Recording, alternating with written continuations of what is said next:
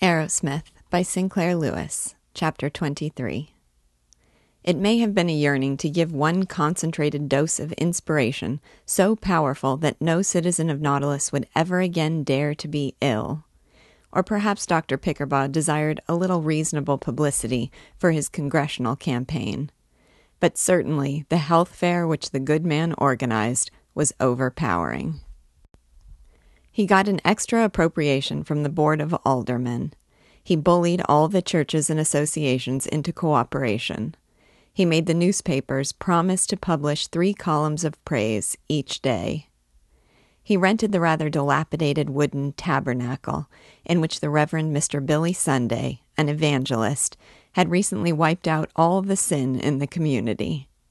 He arranged for a number of novel features. The Boy Scouts were to give daily drills.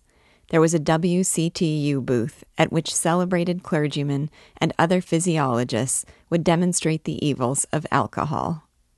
In a bacteriology booth, the protesting Martin, in a dinky white coat, was to do jolly things with test tubes. An anti-nicotine lady from Chicago offered to kill a mouse every half hour by injecting ground-up cigarette paper into it. The Pickerbaugh twins, Arbuta and Gladiola, now age 6, were to show the public how to brush its teeth. And in fact they did, until a 60-year-old farmer, of whom they had lovingly inquired, "Do you brush your teeth daily?" made thunderous answer, "No, but I'm going to paddle your bottoms daily, and I'm going to start in right now." None of these novelties was so stirring as the eugenic family, who had volunteered to give, for a mere $40 a day, an example of the benefits of healthful practices. They were father, mother, and 5 children, all so beautiful and powerful that they had recently been presenting refined acrobatic exhibitions on the Chautauqua circuit. None of them smoked, drank, spit upon pavements, used foul language, or ate meat. Pickerbaugh assigned to them the chief booth on the platform once sacerdotally occupied by the Reverend Mr. Sunday. There were routine exhibits, booths with charts and banners and leaflets. The Pickerbaugh Healthette Octet held song recitals, and daily there were lectures, most of them by Pickerbaugh and his best friend Dr. Bissix, football coach and professor of hygiene, and most other subjects in Mugford College. A dozen celebrities, including Gustav Sondelius and the governor of the state, were invited to come and give their messages. But it happened, unfortunately, that none of them seemed able to get away that particular week. The health fair opened with crowds and success. There was a slight misunderstanding the first day. The Master Bakers Association spoke strongly to Pickerbaugh about the sign, "Too much pie makes pyorrhea," on the diet booth. But the thoughtless and prosperity-destroying sign was removed at once, and the fair was thereafter advertised in every bakery in town. The only unhappy participant, apparently, was Martin. Pickerbaugh had fitted up for him an exhibition laboratory, which, except that it had no running water, and except that the fire laws forbade his using any kind of a flame, was exactly like a real one. All day long he poured a solution of red ink from one test tube into another, with his microscope carefully examined nothing at all, and answered the questions of persons who wished to know how you put bacteria to death once you had caught them swimming about. Leora appeared as his assistant, very pretty and demure in a nurse's costume, very exasperating as she chuckled at his low cursing. They found one friend, the fireman, on duty, a splendid person with stories about pet cats in the firehouse and no tendency to ask questions in bacteriology. It was he who showed them how they could smoke in safety. Behind the Clean Up and Prevent Fires exhibit, consisting of a miniature dirty house with red arrows to show where a fire might start, and an extremely varnished clean house, there was an alcove with a broken window which would carry off the smoke of their cigarettes. To this sanctuary, Martin, Leora, and the bored firemen retired a dozen times a day, and thus wore through the week. one other misfortune occurred. The detective sergeant, coming in not to detect, but to see the charming spectacle of the mouse dying in agony from cigarette paper, stopped before the booth of the eugenic family, scratched his head, hastened to the police station, and returned with certain pictures. He growled to Pickerbaugh, that eugenic family. Don't smoke or booze or anything? Absolutely, and look at their perfect health. Better keep an eye on 'em. I won't spoil your show, Doc. We fellows at City Hall had all ought to stick together. I won't run 'em out of town till after the fair. But they're the Holton gang. The man and woman ain't married, and only one of the kids is theirs. They've done time for selling liquor to the Indians, but their specialty, before they went into education, used to be the badger game. I'll detail a plainclothes man to keep 'em straight. Fine show you got here, Doc. Ought to give this city a lasting lesson in the value of up-to-date health methods. Good luck. Say, have you picked your secretary yet for when you get to Congress? I've got a nephew that's a crackerjack stenographer and a bright kid and knows how to keep his mouth shut about stuff that don't concern him. I'll send him around to have a talk with you. So long. But, except that once he caught the father of the eugenic family relieving the strain of being publicly healthy by taking a long, gurgling, ecstatic drink from a flask, Pickerbaugh found nothing wrong in their conduct, till Saturday. There was nothing wrong with anything, till then. Never had fair been such a moral lesson, or secured so much publicity. Every newspaper in the congressional district gave columns to it, and all the accounts, even in the Democratic papers, mentioned Pickerbaugh's campaign. Then, on Saturday, the last day of the fair, came tragedy. There was terrific rain, the roof leaked without restraint, and the lady in charge of the healthy housing booth, which also leaked, was taken home threatened with pneumonia. At noon, when the eugenic family were giving a demonstration of perfect vigor, their youngest Blossom had an epileptic fit. And before the excitement was over, upon the Chicago anti-nicotine lady, as she triumphantly assassinated a mouse, charged an anti-vivisection lady, also from Chicago. Round the two ladies and the unfortunate mouse gathered a crowd. The anti-vivisection lady called the anti-nicotine lady a murderer, a wretch, and an atheist, all of which the anti-nicotine lady endured, merely weeping a little and calling for the police. But when the anti-vivisection lady wound up, "And as for your pretensions to know anything about science, you're no scientist at all," then, with a shriek, the anti-nicotine lady leaped from her platform, dug her fingers into the anti-vivisection lady's hair, and observed with distinctness, "I'll show you whether I know anything about science." Pickerbaugh tried to separate them. Martin, standing happily with Leora, and their friend the fireman on the edge, distinctly did not. Both ladies turned on Pickerbaugh and denounced him, and when they had been removed, he was the center of 1,000 chuckles, in decided danger of never going to Congress. At 2:00, when the rain had slackened, when the after-lunch crowd had come in, and the story of the anti-ladies was running strong, the fireman retired behind the Clean Up and Prevent Fires exhibit for his hourly smoke. He was a very sleepy and unhappy little fireman. He was thinking about the pleasant firehouse and the unending games of pinochle. He dropped the match, unextinguished, on the back porch of the model clean house. The clean house had been so handsomely oiled that it was like kindling soaked in kerosene. It flared up, and instantly the huge and gloomy tabernacle was hysterical with flames. The crowd rushed toward the exits. Naturally, most of the original exits of the tabernacle had been blocked by booths. There was a shrieking panic, and children were being trampled. Almus Pickerbaugh was neither a coward nor slothful.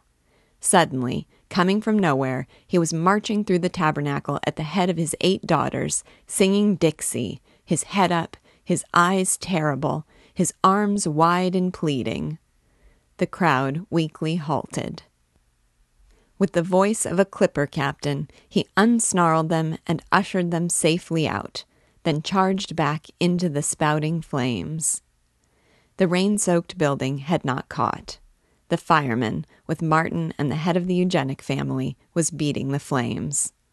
Nothing was destroyed save the clean house, and the crowd which had fled in agony came back in wonder. Their hero was Pickerbaugh. Within 2 hours, the Nautilus papers vomited specials which explained that not merely had Pickerbaugh organized the greatest lesson in health ever seen, but he had also, by his courage and his power to command, saved hundreds of people from being crushed, which latter was probably the only completely accurate thing that has been said about Dr. Almus Pickerbaugh in 10,000 columns of newspaper publicity. Whether to see the fair, Pickerbaugh, the delightful ravages of a disaster, or another fight between the anti-ladies, half the city struggled into the tabernacle that evening, and when Pickerbaugh took the platform for his closing lecture, he was greeted with frenzy. Next day, when he galloped into the last week of his campaign, he was overlord of all the district. Part 2. His opponent was a stuffy little lawyer whose strength lay in his training. He had been state senator, lieutenant governor, county judge. But the Democratic slogan, Pickerbaugh the Pickup Candidate, was drowned in the admiration for the hero of the health fair. He dashed about in motors, proclaiming, "I am not running because I want office, but because I want the chance to take to the whole nation my ideals of health." Everywhere was plastered, "For Congress, Pickerbaugh, the two-fisted fighting poet doc. Just elect him for a term, and all through the nation he'll swat the germ." Enormous meetings were held. Pickerbaugh was ample and vague about his policies. Yes, he was opposed to our entering the European war, but he assured them, he certainly did assure them, that he was for using every power of our government to end this terrible calamity. Yes, he was for high tariff, but it must be so adjusted that the farmers in his district could buy everything cheaply. Yes, he was for high wages for each and every workman, but he stood like a rock, like a boulder, like a moraine, for protecting the prosperity of all manufacturers, merchants, and real estate owners. While this larger campaign thundered, there was proceeding in Nautilus a smaller and much defter campaign to re-elect as mayor one Mr. Pugh, Pickerbaugh's loving chief. Mr. Pugh sat nicely at desks, and he was pleasant and promissory to everybody who came to see him, clergymen, gamblers, GAR veterans, circus advance agents, policemen, and ladies of reasonable virtue. Everybody except perhaps socialist agitators, against whom he staunchly protected the embattled city. In his speeches, Pickerbaugh commended Pugh for that firm integrity and ready sympathy with which his honor had backed up every movement for the public weal.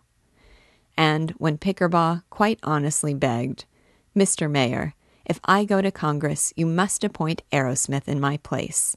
He knows nothing about politics, but he's incorruptible," then Pugh gave his promise, and amity abode in that land. Nobody said anything at all about Mr. F.X. Jordan. F.X. Jordan was a contractor with a generous interest in politics.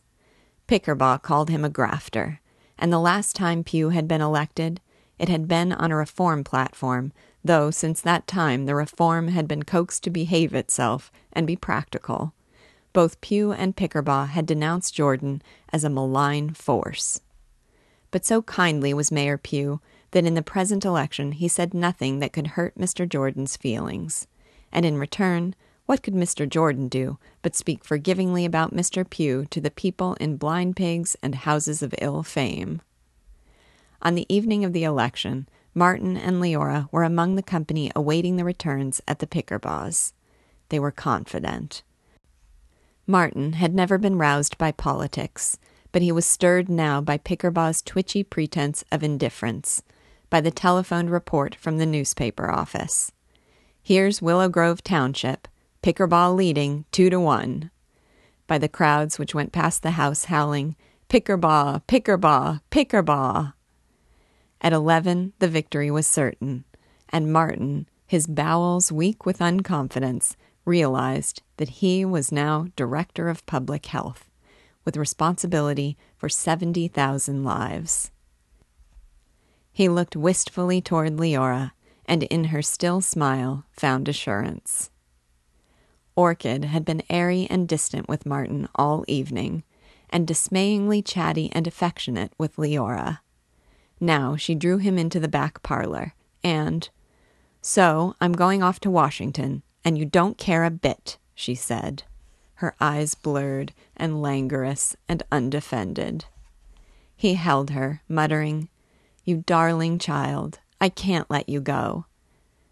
As he walked home, he thought less of being director than of Orchid's eyes.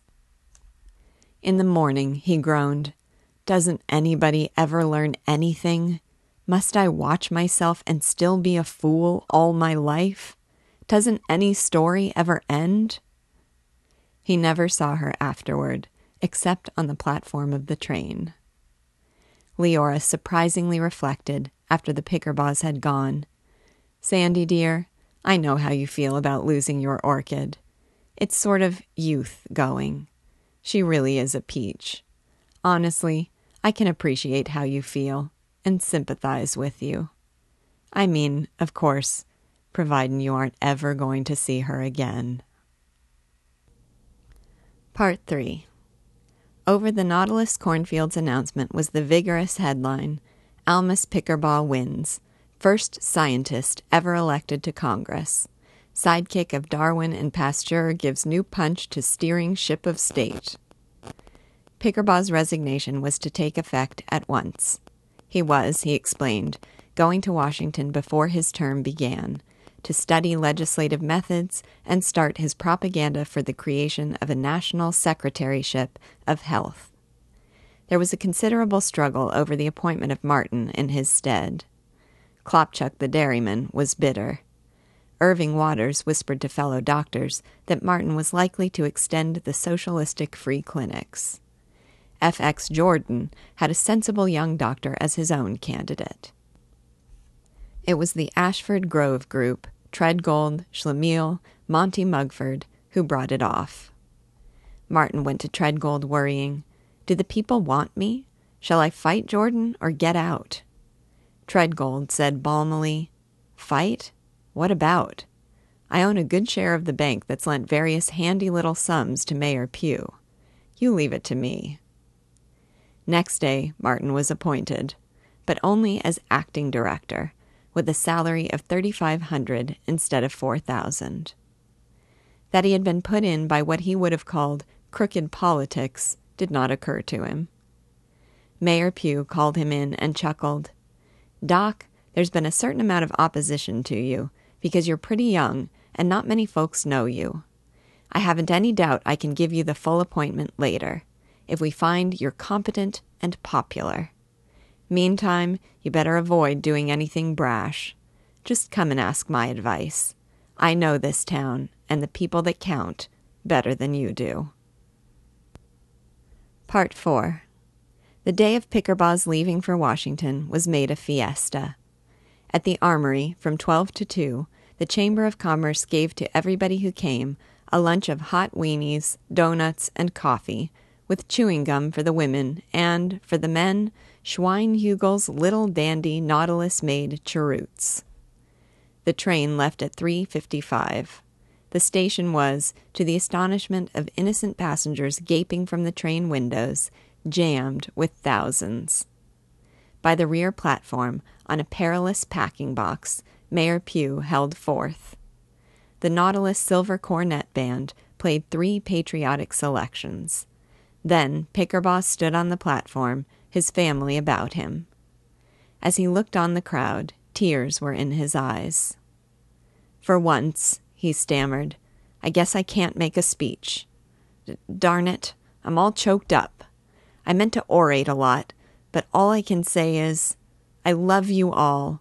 I'm mighty grateful. I'll represent you my level best, neighbors. God bless you."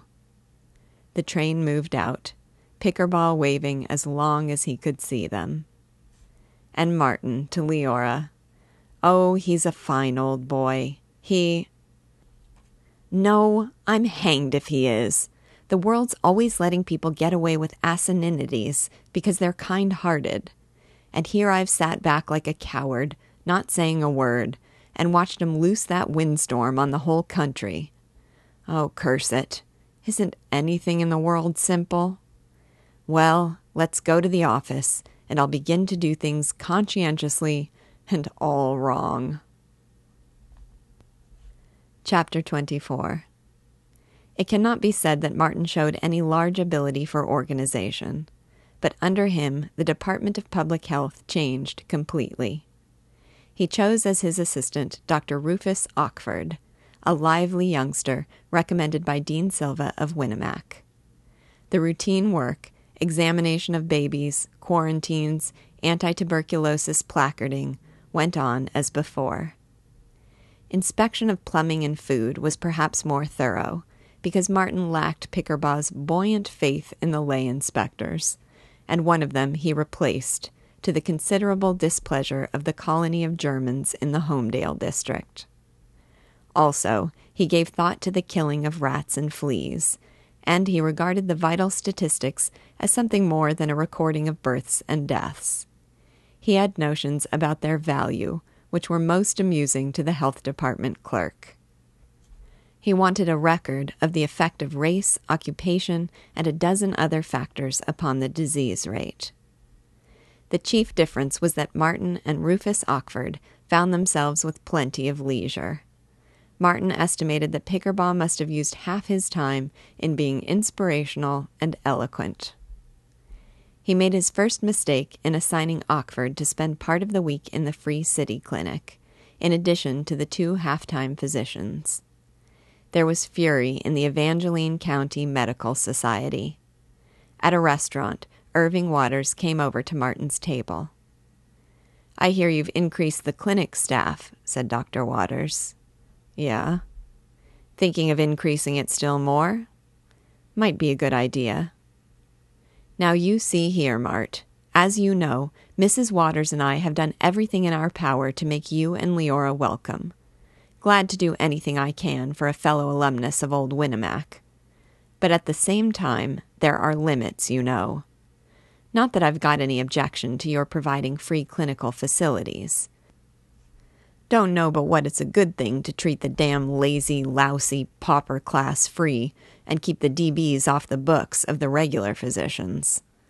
But same time, when you begin to make a practice of encouraging a lot of folks that can afford to pay to go and get free treatment, and practically you attack the integrity of the physicians of this city that have been giving God knows how much of their time to charity."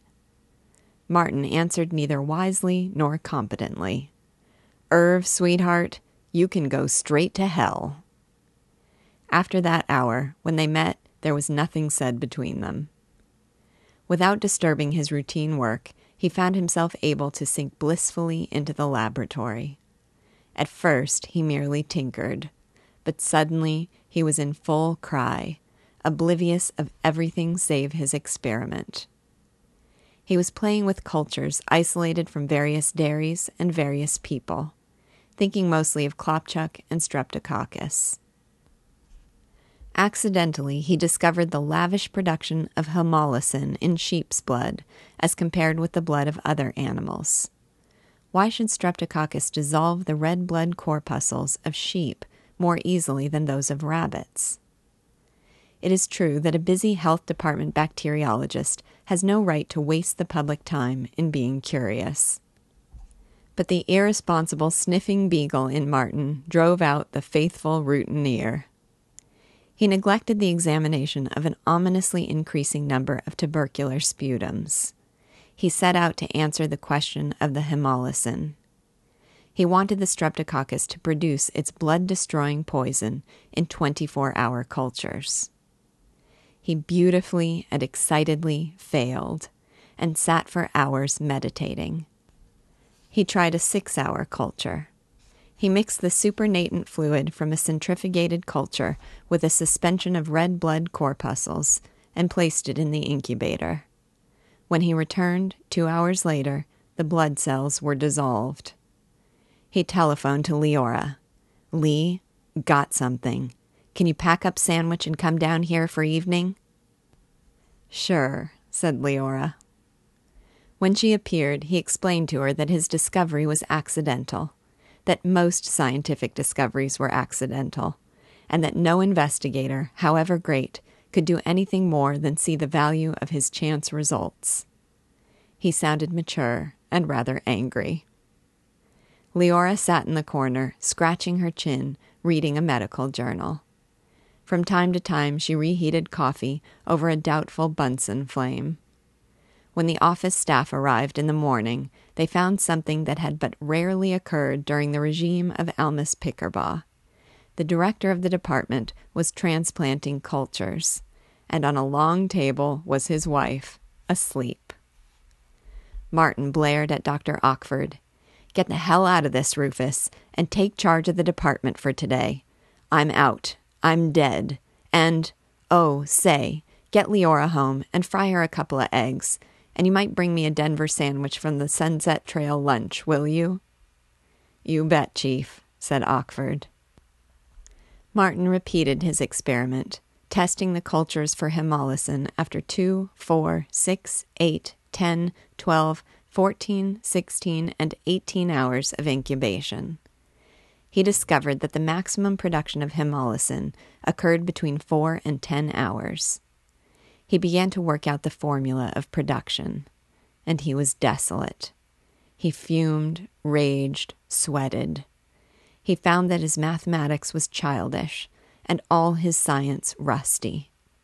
He pottered with chemistry, he ached over his mathematics, and slowly he began to assemble his results. He believed that he might have a paper for the Journal of Infectious Diseases. Now, Almus Pickerbaugh had published scientific papers, often. He had published them in the Midwest Medical Quarterly, of which he was one of the 14 editors. He had discovered the germ of epilepsy and the germ of cancer, 2 entirely different germs of cancer.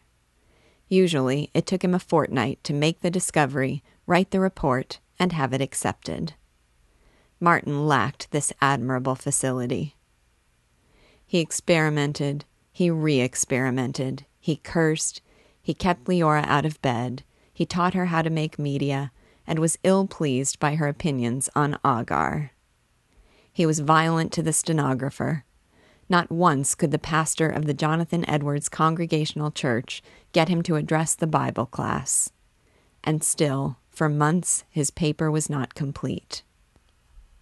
The first to protest was His Honor the Mayor.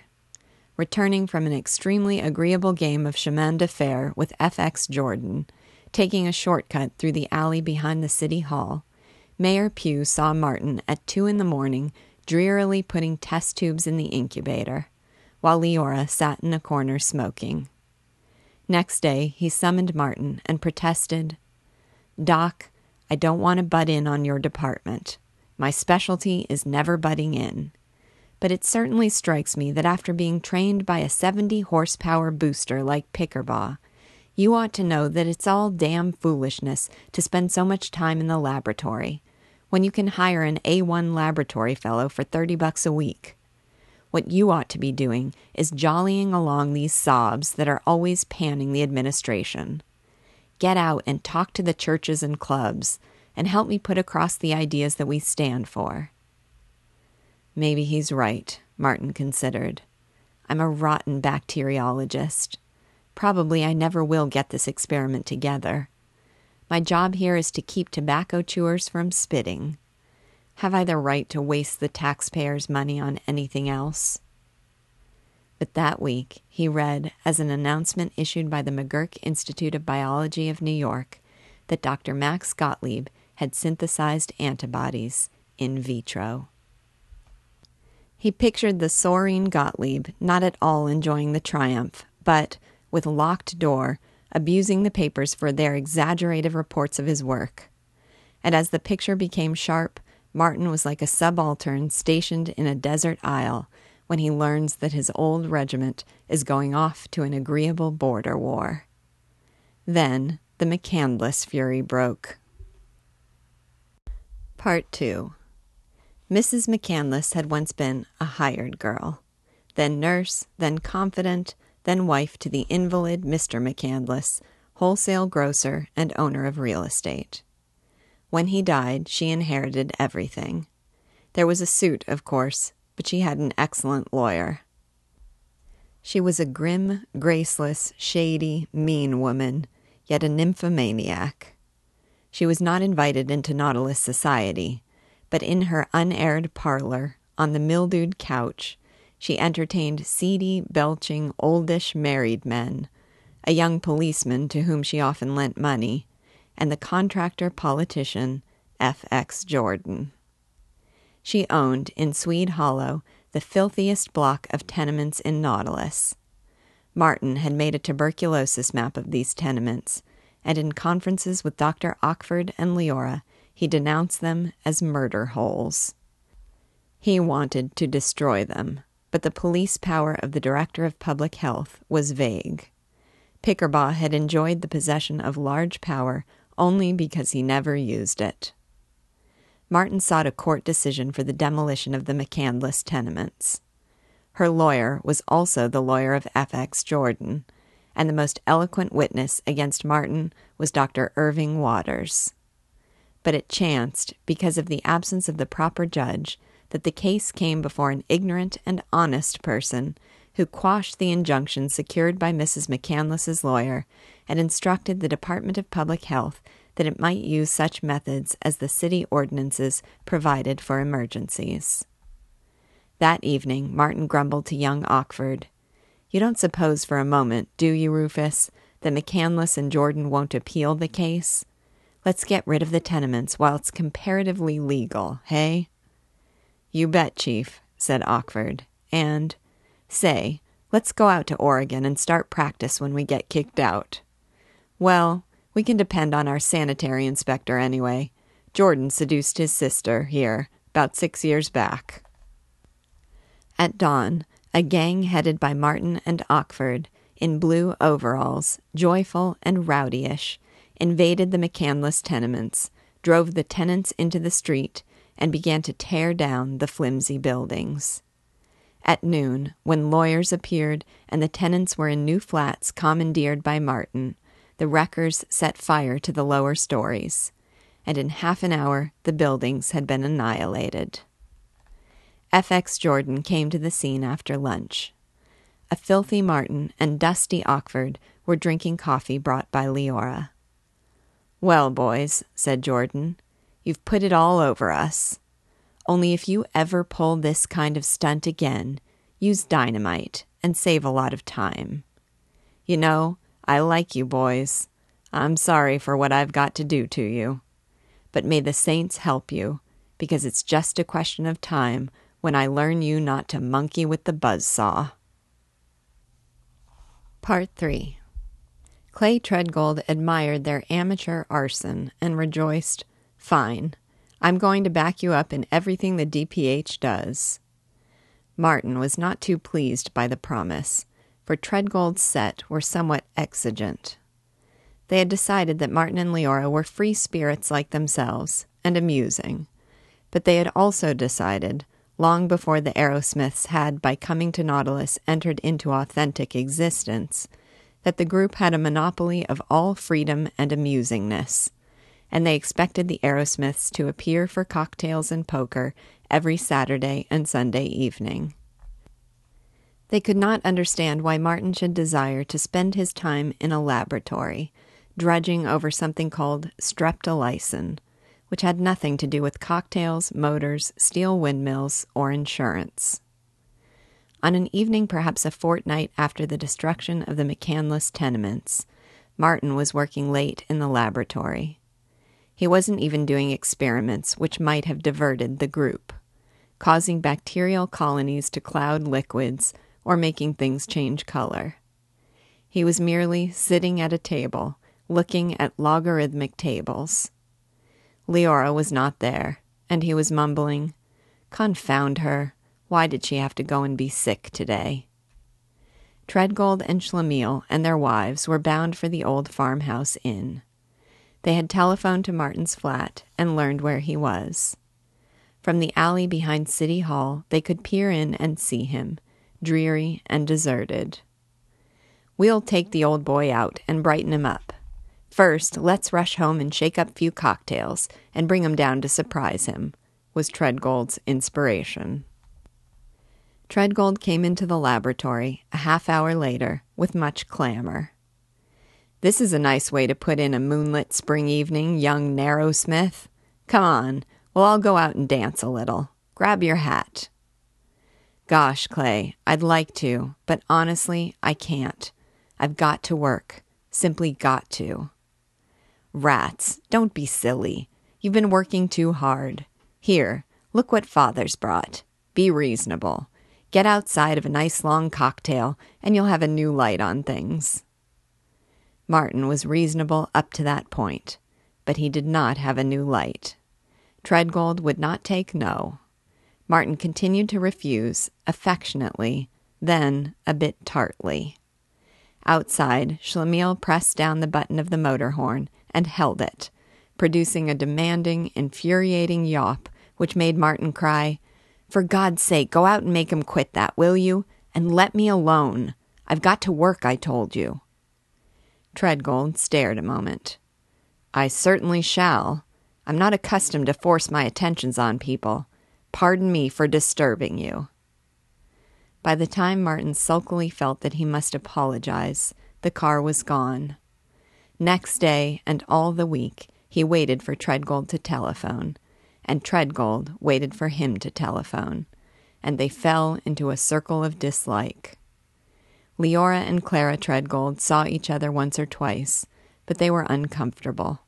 And a fortnight later, when the most prominent physician in town dined with the Treadgolds and attacked Martin as a bumptious and narrow-visioned young man, both the Treadgolds listened and agreed.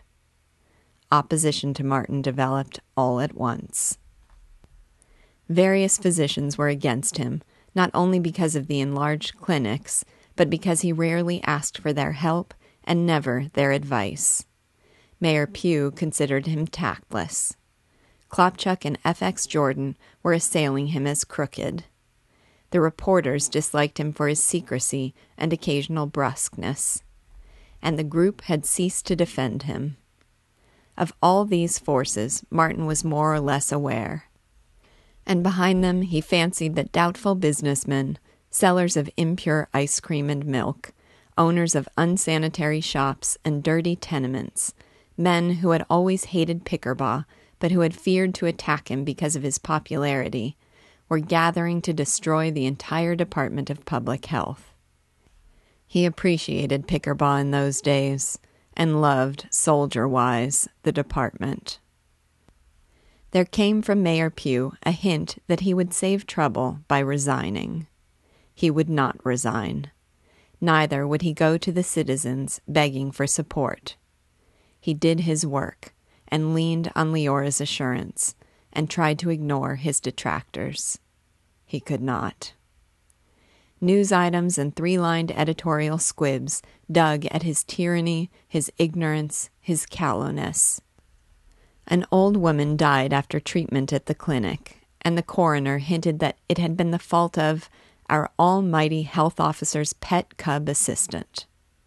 Somewhere arose the name the schoolboy czar for Martin, and it stuck. In the gossip at luncheon clubs, in discussions at the Parents and Teachers Association, in one frank signed protest sent to the mayor, Martin was blamed for too strict an inspection of milk, for insufficiently strict inspection of milk, for permitting garbage to lie untouched, for persecuting the overworked garbage collectors. And when a case of smallpox appeared in the Bohemian section, there was an opinion that Martin had gone out personally and started it. However vague the citizens were as to the nature of his wickedness, once they lost faith in him, they lost it completely and with joy, and they welcomed an apparently spontaneously generated rumor that he had betrayed his benefactor, their beloved Dr. Pickerbaugh, by seducing Orchid. At this interesting touch of immorality, he had all the fashionable churches against him.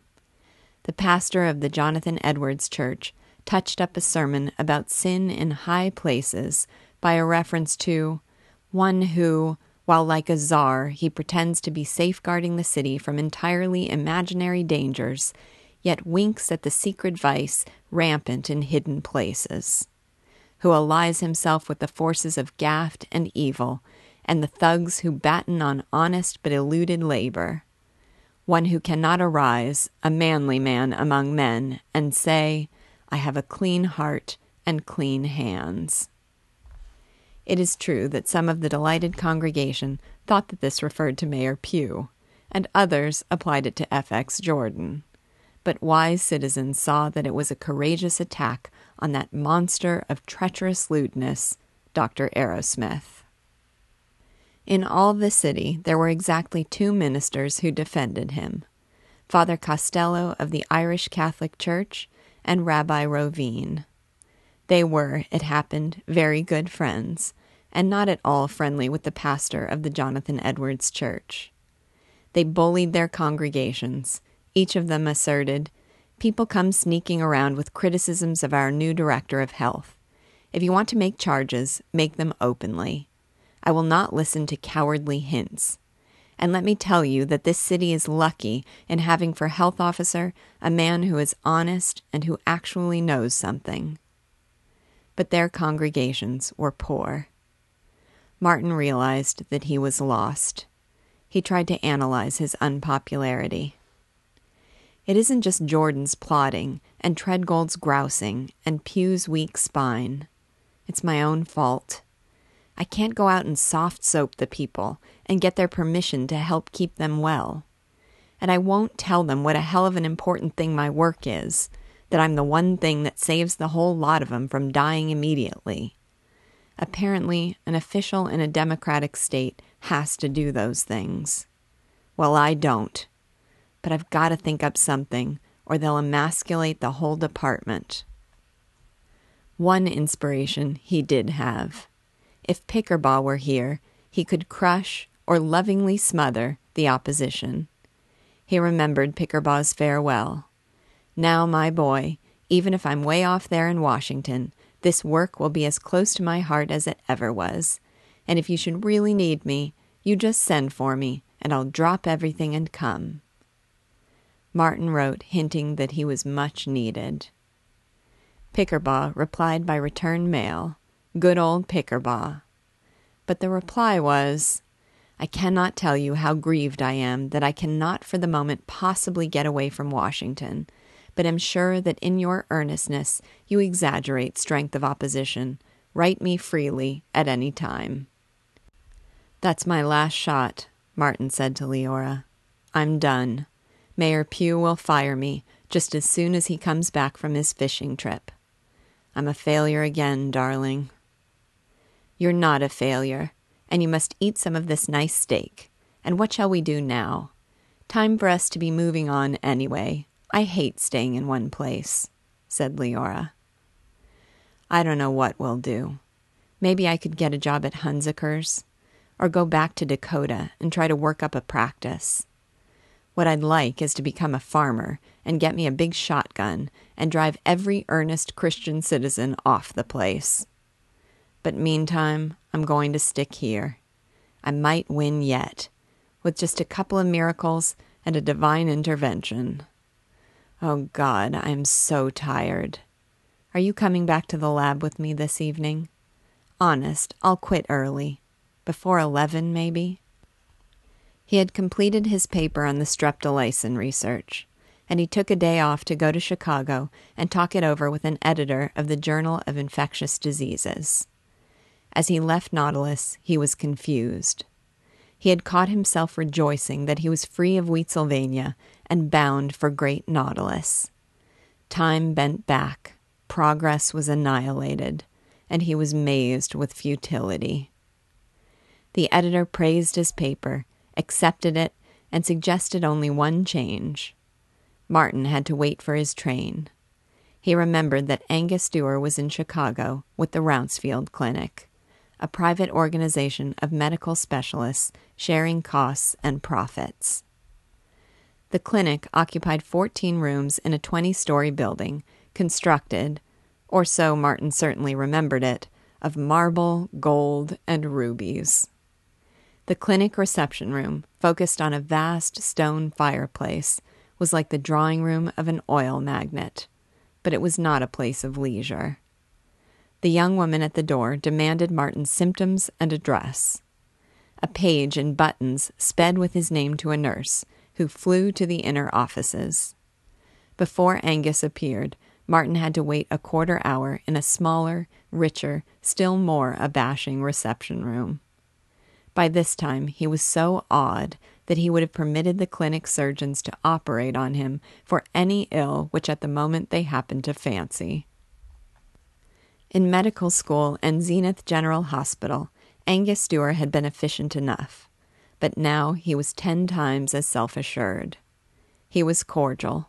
He invited Martin to step out for a dish of tea, as though he almost meant it. But beside him, Martin felt young, rustic, inept. Angus won him by pondering, Irving Waters. He was Digam? I'm not sure I remember him. Oh, yes, he was one of those boneheads that are the curse of every profession. When Martin had sketched his conflict at Nautilus, Angus suggested, You better come join us here at Rounsfield, as pathologist. Our pathologist is leaving in a few weeks. You could do the job all right. You're getting $3,500 a year now? Well, I think I could get you $4,500 as a starter, and someday you'd become a regular member of the clinic and get in on all the profits. Let me know if you want it. Rounsfield told me to dig up a man. With this resource, and with an affection for Angus, Martin returned to Nautilus and open war. When Mayor Pugh returned, he did not discharge Martin, but he appointed over him, as full director, Pickerbaugh's friend Dr. Bissix, the football coach and health director of Mugford College.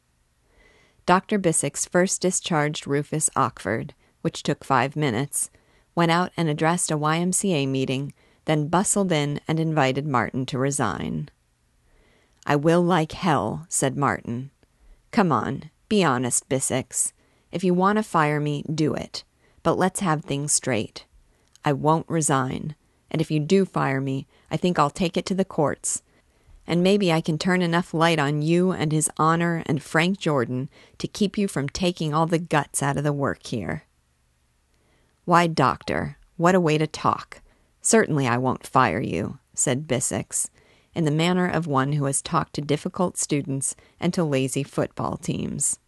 Stay with us as long as you like. Only, in the interests of economy, I reduce your salary to $800 a year.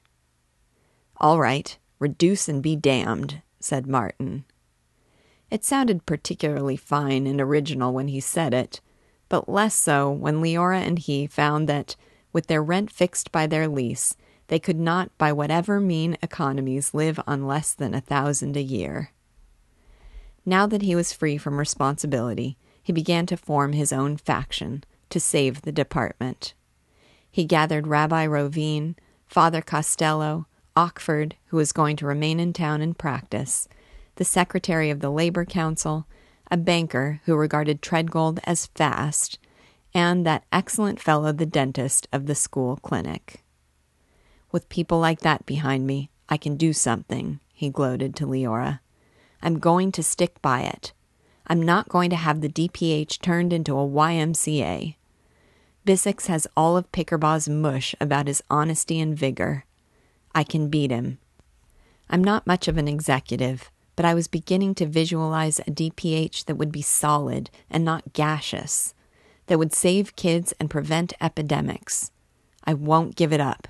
You watch me. His committee made representations to the commercial club, and for a time they were certain that the chief reporter of the Frontiersman was going to support them, as soon as he could get his editor over being scared of a row. But Martin's belligerency was weakened by shame, for he never had enough money to meet his bills, and he was not used to dodging irate grocers, receiving dunning letters, standing at the door arguing with impertinent bill collectors. He, who had been a city dignitary a few days before, had to endure, "Come on now, you pay up, you deadbeat, or I'll get a cop."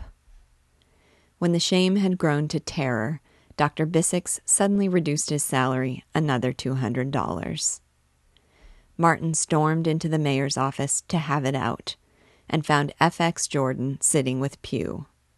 It was evident that they both knew of the second reduction and considered it an excellent joke. He reassembled his committee. "I'm going to take this into the courts," he raged. "Fine," said Father Costello, and Rabbi Rovine. Jenkins, that radical lawyer, would handle the case free. The wise banker observed, "You haven't got anything to take into the courts till they discharge you without cause. Bissix has a legal right to reduce your salary all he wants to. The city regulations don't fix the salary of anybody except the director and the inspectors. You haven't a thing to say." With a melodramatic flourish, Martin protested, "And I suppose I haven't a thing to say if they wreck the department." "Not a thing, if the city doesn't care." "Well, I care. I'll starve before I'll resign." "You'll starve if you don't resign, and your wife too. Now here's my plan," said the banker. "You go into private practice here. I'll finance your getting an office, and so on, and when the time comes, maybe in 5 or 10 years from now, we'll all get together and have you put in as full director." 10 years of waiting in Nautilus? Nope. I'm licked. I'm a complete failure at 32. "I'll resign. I'll wander on," said Martin. "I know I'm going to love Chicago," said Leora. Part 4. He wrote to Angus Dewar. He was appointed pathologist in the Rounsfield Clinic. But, Angus wrote, they could not at the moment see their way clear to pay him $4,500 a year, though they were glad to go to $2,500. Martin accepted. Part 5. When the Nautilus papers announced that Martin had resigned, the good citizens chuckled. "Resigned? He got kicked out, that's what happened." One of the papers had an innocent squib. Probably a certain amount of hypocrisy is inevitable in us sinful human critters, but when a public official tries to pose as a saint while indulging in every vice, and tries to cover up his gross ignorance and incompetence by pulling political wires, and makes a holy show of himself by not even doing a first-class job of wire pulling, then even the cussedest of us old scoundrels begins to holler for the meat axe. Pickerbaugh wrote to Martin from Washington, "I greatly regret to hear that you have resigned your post. I cannot tell you how disappointed I am, after all the pains I took in breaking you in and making you acquainted with my ideals. Bissix informs me that, because of crisis in city finances, he had to reduce your salary temporarily. Well, personally, I would rather work for the DPH for nothing a year and earn my keep by being a night watchman than give up the fight for everything that is decent and constructive. I'm sorry. I had a great liking for you, and your defection, your going back to private practice merely for commercial gain, your selling out for what I presume is a very high emolument, is one of the very greatest blows I have recently had to sustain." Part 6. As they rode up to Chicago, and Martin thought aloud, "I never knew I could be so badly licked. I never want to see a laboratory or a public health office again. I'm done with everything but making money. I suppose this Rounsfield Clinic is probably nothing but a gilded booby trap. Scare the poor millionaire into having all the fancy kinds of examinations and treatments the traffic will bear. I hope it is. I expect to be a commercial group doctor the rest of my life. I hope I have the sense to be. All wise men are bandits. They're loyal to their friends, but they despise the rest. Why not, when the mass of people despise them if they aren't bandits? Angus Dewar had the sense to see this from the beginning, way back in medic school. He's probably a perfect technician as a surgeon, but he knows you get only what you grab. Think of the years it's taken me to learn what he savvied all the time. Know what I'll do? I'll stick to the Rouncefield Clinic till I'm making maybe $30,000 a year, and then I'll get Ockford and start my own clinic, with myself as internist and head of the whole shooting match, and collect every cent I can. All right, if what people want is a little healing and a lot of tapestry, they shall have it, and pay for it. I never thought I could be such a failure, to become a commercialist and not want to be anything else. And I don't want to be anything else, believe me. I'm through.